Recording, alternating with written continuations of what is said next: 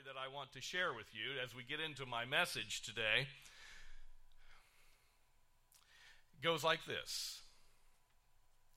I was born in Kokomo, Indiana, in a hospital that was built and ran by the Ku Klux Klan. Later on, it was turned over to the St. Joseph Catholic Sisters, the nuns, to run. And it was run by the St. Joseph Sisters when I was born in the 1950s.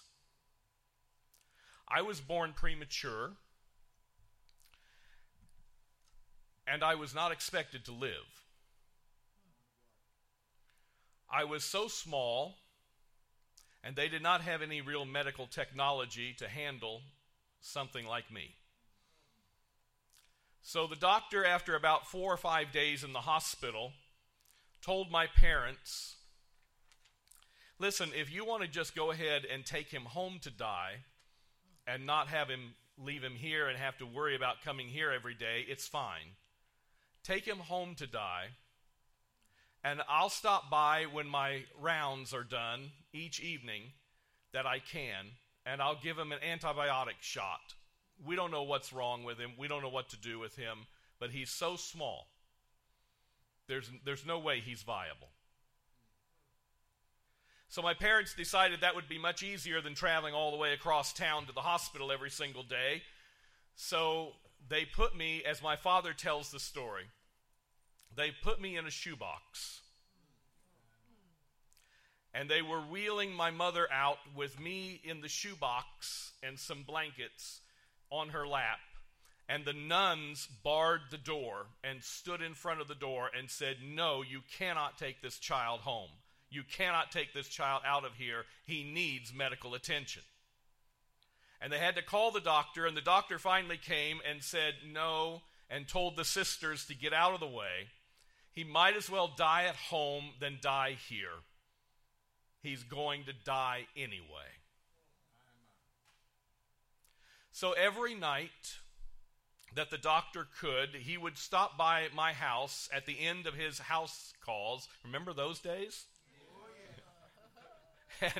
And he would administer a shot of antibiotic to me. But my father had been trained in World War II as a medic. So on the nights that the doctor couldn't stop by, and our house was on his way home, on the nights he couldn't stop by, then he would call my father and say, you go ahead and give him some antibiotics tonight. And so my father would give me the shot. And that went on, and I kept living. But I never grew. I'd gain a little bit, a couple ounces, and then I'd lose a couple ounces. I'd gain a couple ounces, I'd lose a couple ounces. They didn't know what to do with me. But it wasn't until my second birthday. On my second birthday, I had an infection so badly, and the doctor could tell where it was. It was my tonsils were so infected. I still wasn't a whole lot bigger than what I was when I was born. He said, we need to take these tonsils out. They're inflamed. 2 years they had been doing this every night. He said, we need to take these tonsils out. My dad said, we need to take him to the hospital. And the doctor said, nah, just bring me a spoon. And he did it right there in the living room. And after that, I started growing. After that, I started getting healthier. I was always a sickly child, but I was always stunted in growth. I am trying my best to make up for that in my latter years. I think I have accomplished it. Maybe over-accomplished it. But for the first 2 years, I didn't grow. I just existed, barely. But then I started growing. Do you know people who have been in the church for years and years and years and years, and they really, as you look at their lives, they have never grown spiritually? They're there, but they're still infants in Jesus. They believe in Jesus, but it really hasn't done much for their life. Well, we're going to talk about it's time to grow up. If a child never grows up, that's a tragedy. All living things are meant to grow. God wants his children to grow. And here at Good Hope, that's our goal, is to help you grow. It's the goal of all of our pastors, all of our deacons, all of our teachers. It's ministry. It's to help everyone in the church grow. Our key verse for this is Ephesians chapter 4, verse 14 and 15. That we should no longer be children, Paul writes, tossed to and fro and carried about with every wind of doctrine by the trickery of men in the cunning craftiness of deceitful plotting, but speaking the truth in love, we may grow up in all things unto him who is the head, Christ. Spiritual maturity. What is it? It's becoming like Christ.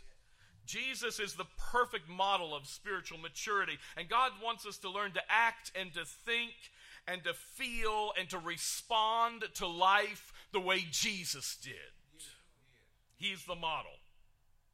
You know, I figured out pretty quickly in the ministry that people really could come to church for 20 and 30 and 40 and 50 years and never really grow up. It's a sad situation. If we see a child who doesn't grow, we have pity on them. It's shocking.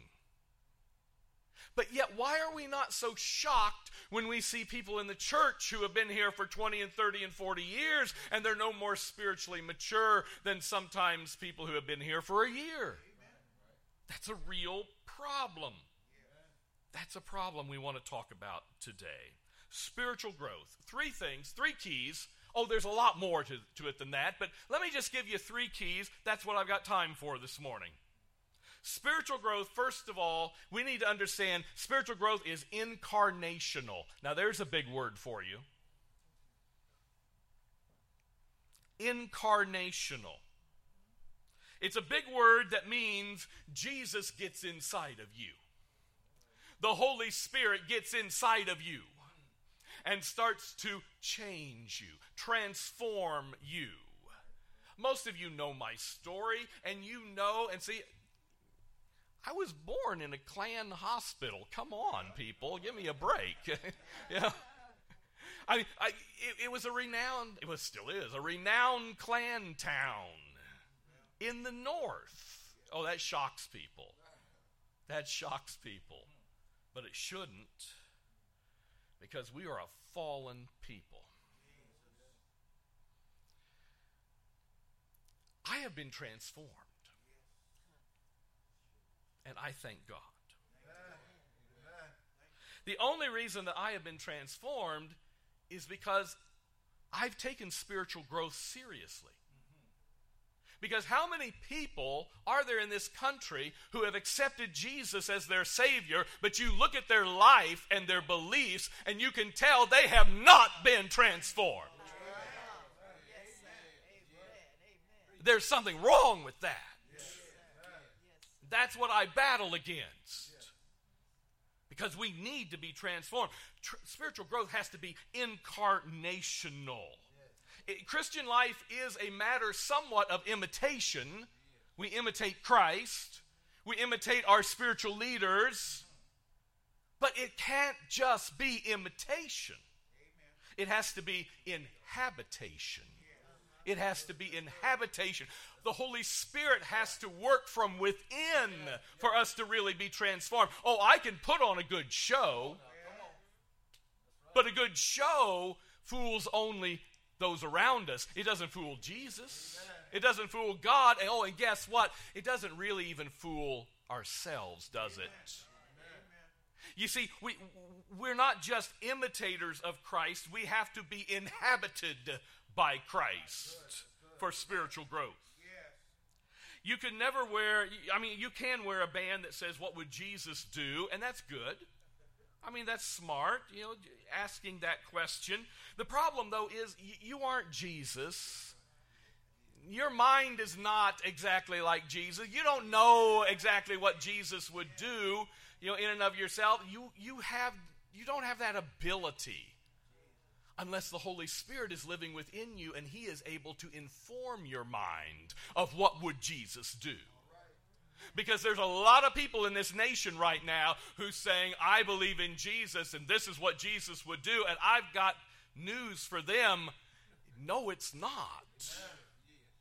It's not what Jesus would do.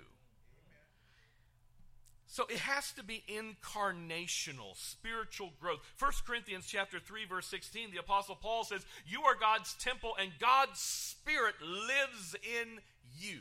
If you are a believer in Jesus, if you've asked Christ into your life, who has really come in is not really Jesus, it's his Holy Spirit who has come. But I want you to think about that just for a moment. Think about the fact that you have God's Holy Spirit, the creator of the universe, living within you. If that does not blow your mind, I don't know what will. We have Almighty God living within us, and then we give excuses. Well, I can't read my Bible. I just don't have time. Well, the temptation is just so real. I don't know. I don't have the strength. I just have to give in. You don't have to do any of that. You have God living within you. Do you realize that? You have the power that created the universe within inside you. And he is called the Holy Spirit. And he wants nothing more than to talk with you, to guide you, to fellowship with you, to commune with you, to speak to you. We have God inside of us if we have Jesus. So there is no excuse for lacking spiritual growth. There's no excuse you can possibly come up with. You've got God inside of you. Ephesians 4:23 and 24. It's a life renewed from the inside and working itself out into your conduct as God accurately produces his character in you. That's the Message version. It's a life renewed from the inside. Oh, I know people who have left hate groups and said they were transformed. They said they were transformed. But as you watch their life over time, you realize that they had not been transformed, because transformation starts on the inside and works itself out into conduct. And if you have not been transformed on the inside, guess what? Your conduct probably isn't going to last long term.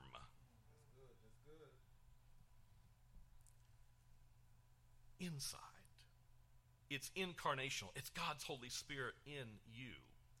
We also need to understand that right up front, that spiritual growth, you have a part and God has a part. It's not just God, but it's not just you either.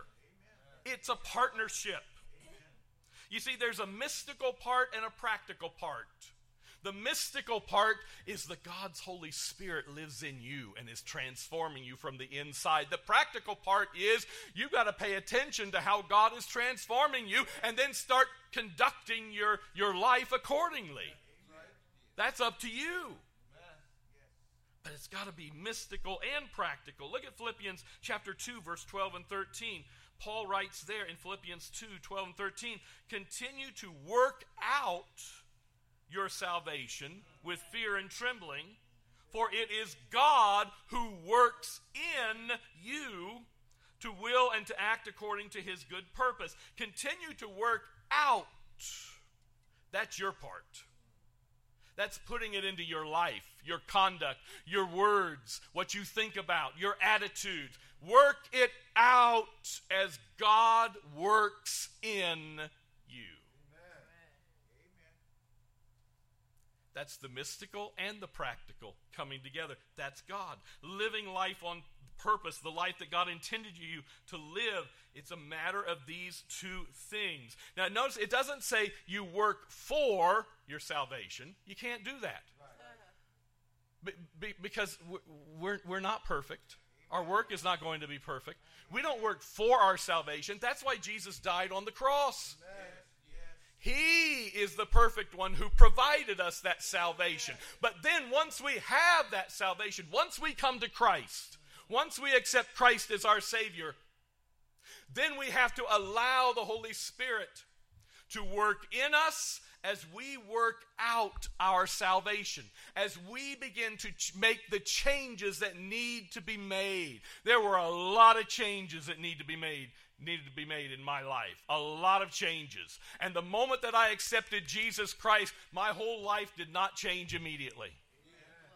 My attitudes did not change a whole 180-degree turnaround. It did not happen. It does not happen with most people. It surely didn't happen with me. I had a major change immediately, but it wasn't the full change. It wasn't the complete change.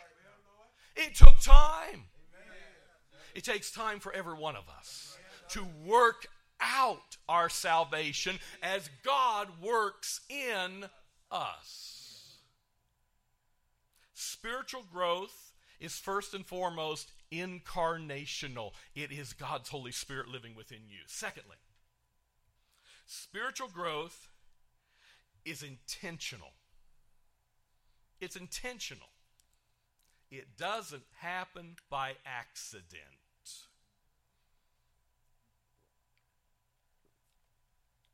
We have so many Christians who believe, I'm saved, I've accepted Christ as my Savior, I'm on my way to heaven. Now all I have to do is come to church and sit and soak.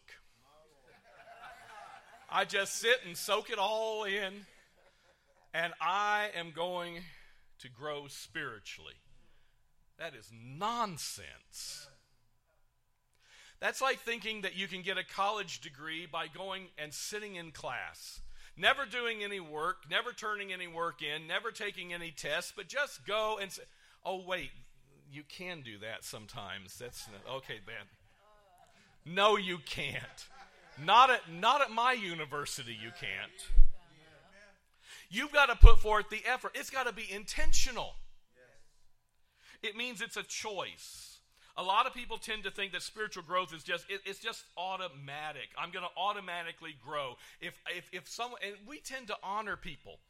I know at least in the churches that I have pastored, the churches have honored people for their longevity of taking up a space in the pew.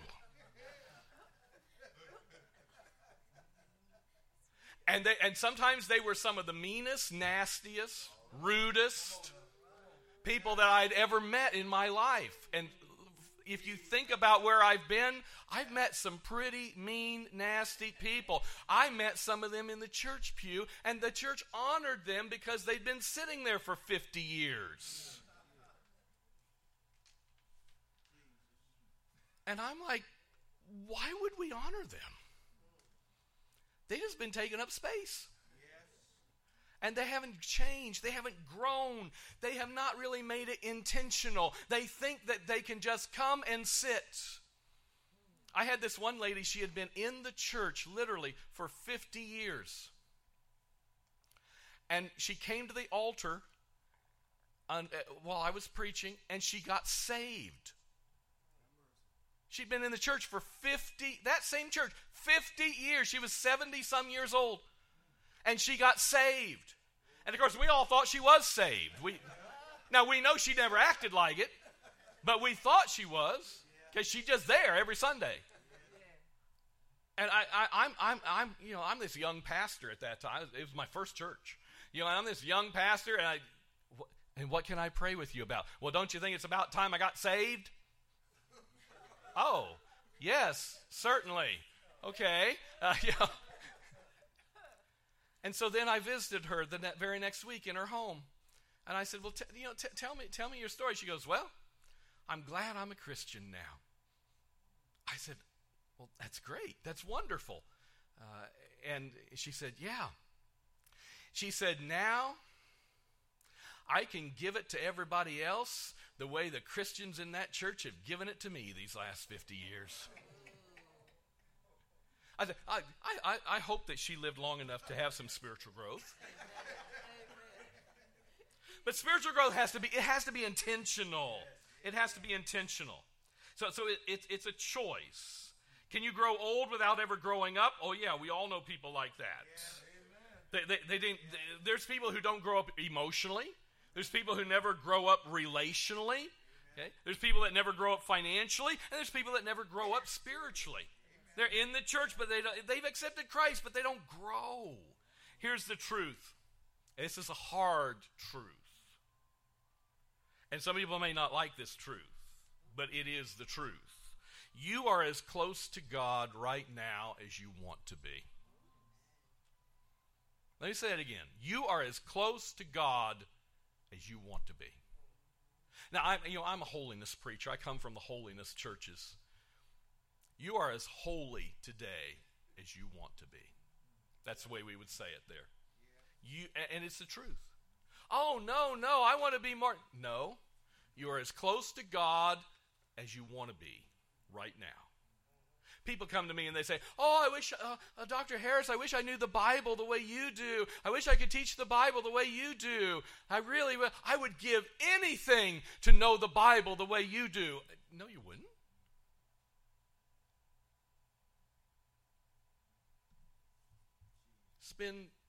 Spend 40 years studying it. Get a bachelor's degree, get a master's degree in Bible. Learn Hebrew, Aramaic, and Greek, the original languages, so you can study better. You'd give anything to know the Bible the way I do? There's a lot of people who know the Bible a whole lot better than me. They've given more than what I've given. I've only given this much to it. They've given this much to it. No, you know the Bible as well as you want to know it. You are as close to God as you want to be. Oh, well, there's a time when God and I were closer to each other.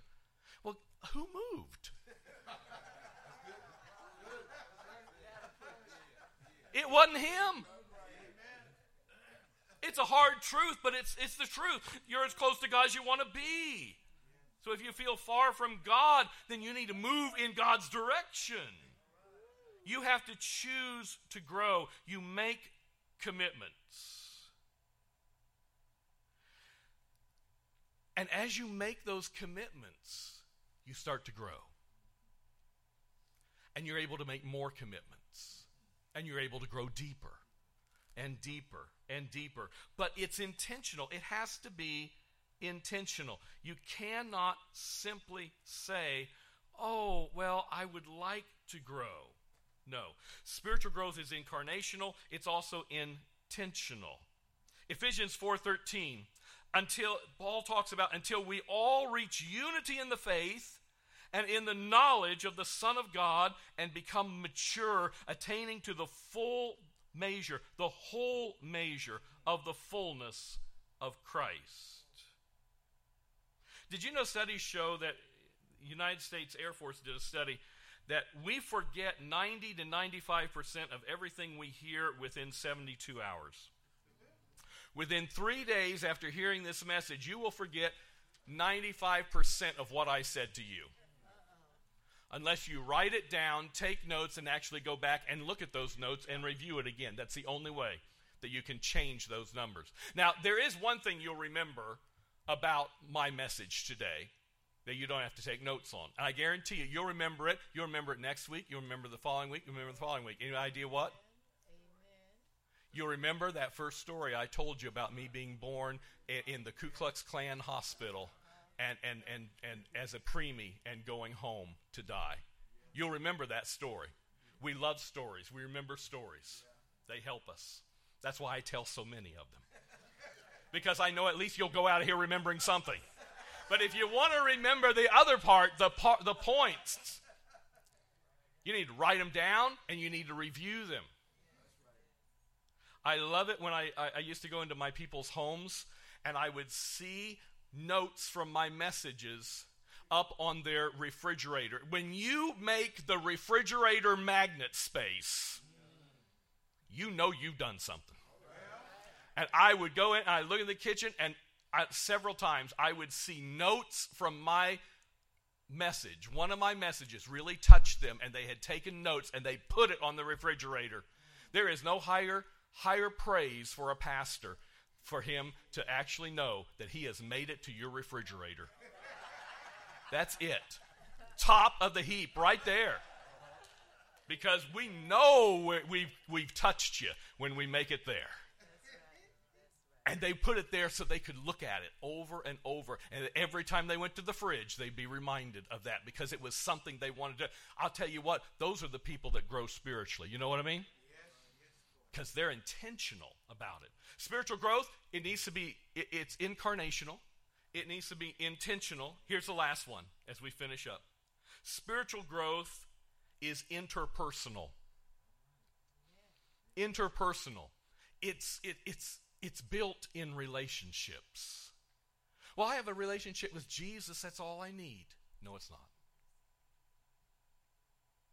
I hear it all the time. I love Jesus, but I don't like the church. There's a problem with that. The third thing that helps us grow spiritually is that spiritual growth is interpersonal. It's communal. It's relational. One of the myths in America especially, because of our individualism, rugged individualism, that's what this nation was built on. We don't need anybody else.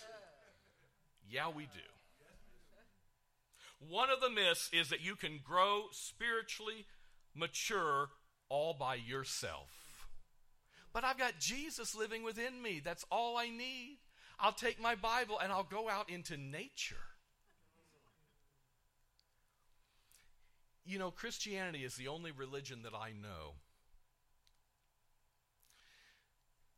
that is based on relationship not only with the Almighty, but with each other. It's imperative that we have one another. 58 times in the New Testament it says, love one another, care for one another, serve one another, help one another, encourage one another, pray for one another, greet one another, and on and on and on, one another. You can't do that out in a desert. Amen. You cannot do that in a monastery.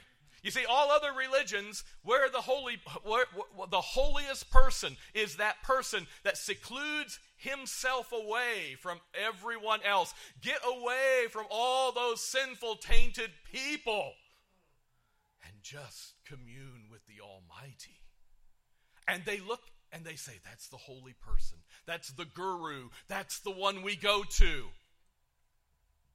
Christianity says no. You see, spiritual growth is developed within our community. It's one thing to say you love God. It's another thing to actually say you love each other and to show it and to demonstrate it and to put it in your life. It's not just loving God, it's loving God's people too. Spiritual growth is interpersonal. You see, real maturity is not about what you know in your head, and that's important, but it's also what you love in your heart. And God said, love his people. The Bible calls the church the body of Christ. The Bible says we're all different parts. Some of us are hands, some of us are eyes, some of us are feet, some of us are noses, some of us are mouths. You know? We're all different parts.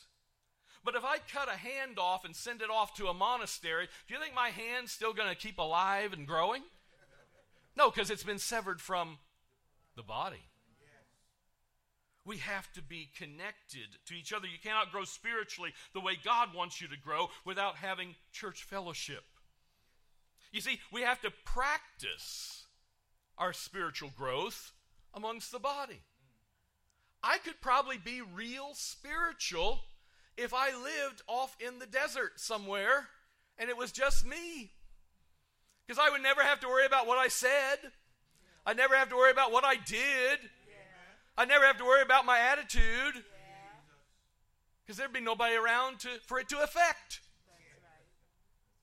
That's why spiritual growth, it's incarnational, it's intentional, but it's also interpersonal. Ephesians 4:15 and 16 will close with this.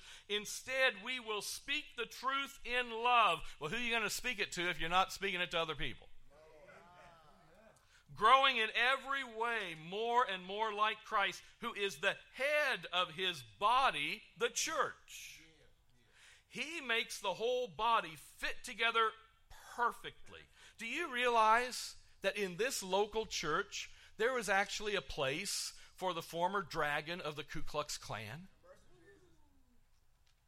I mean, nobody would have thought of that. Nobody would have thought of that. There's something that I'm bringing to this body that you evidently needed, or God would not have brought us together.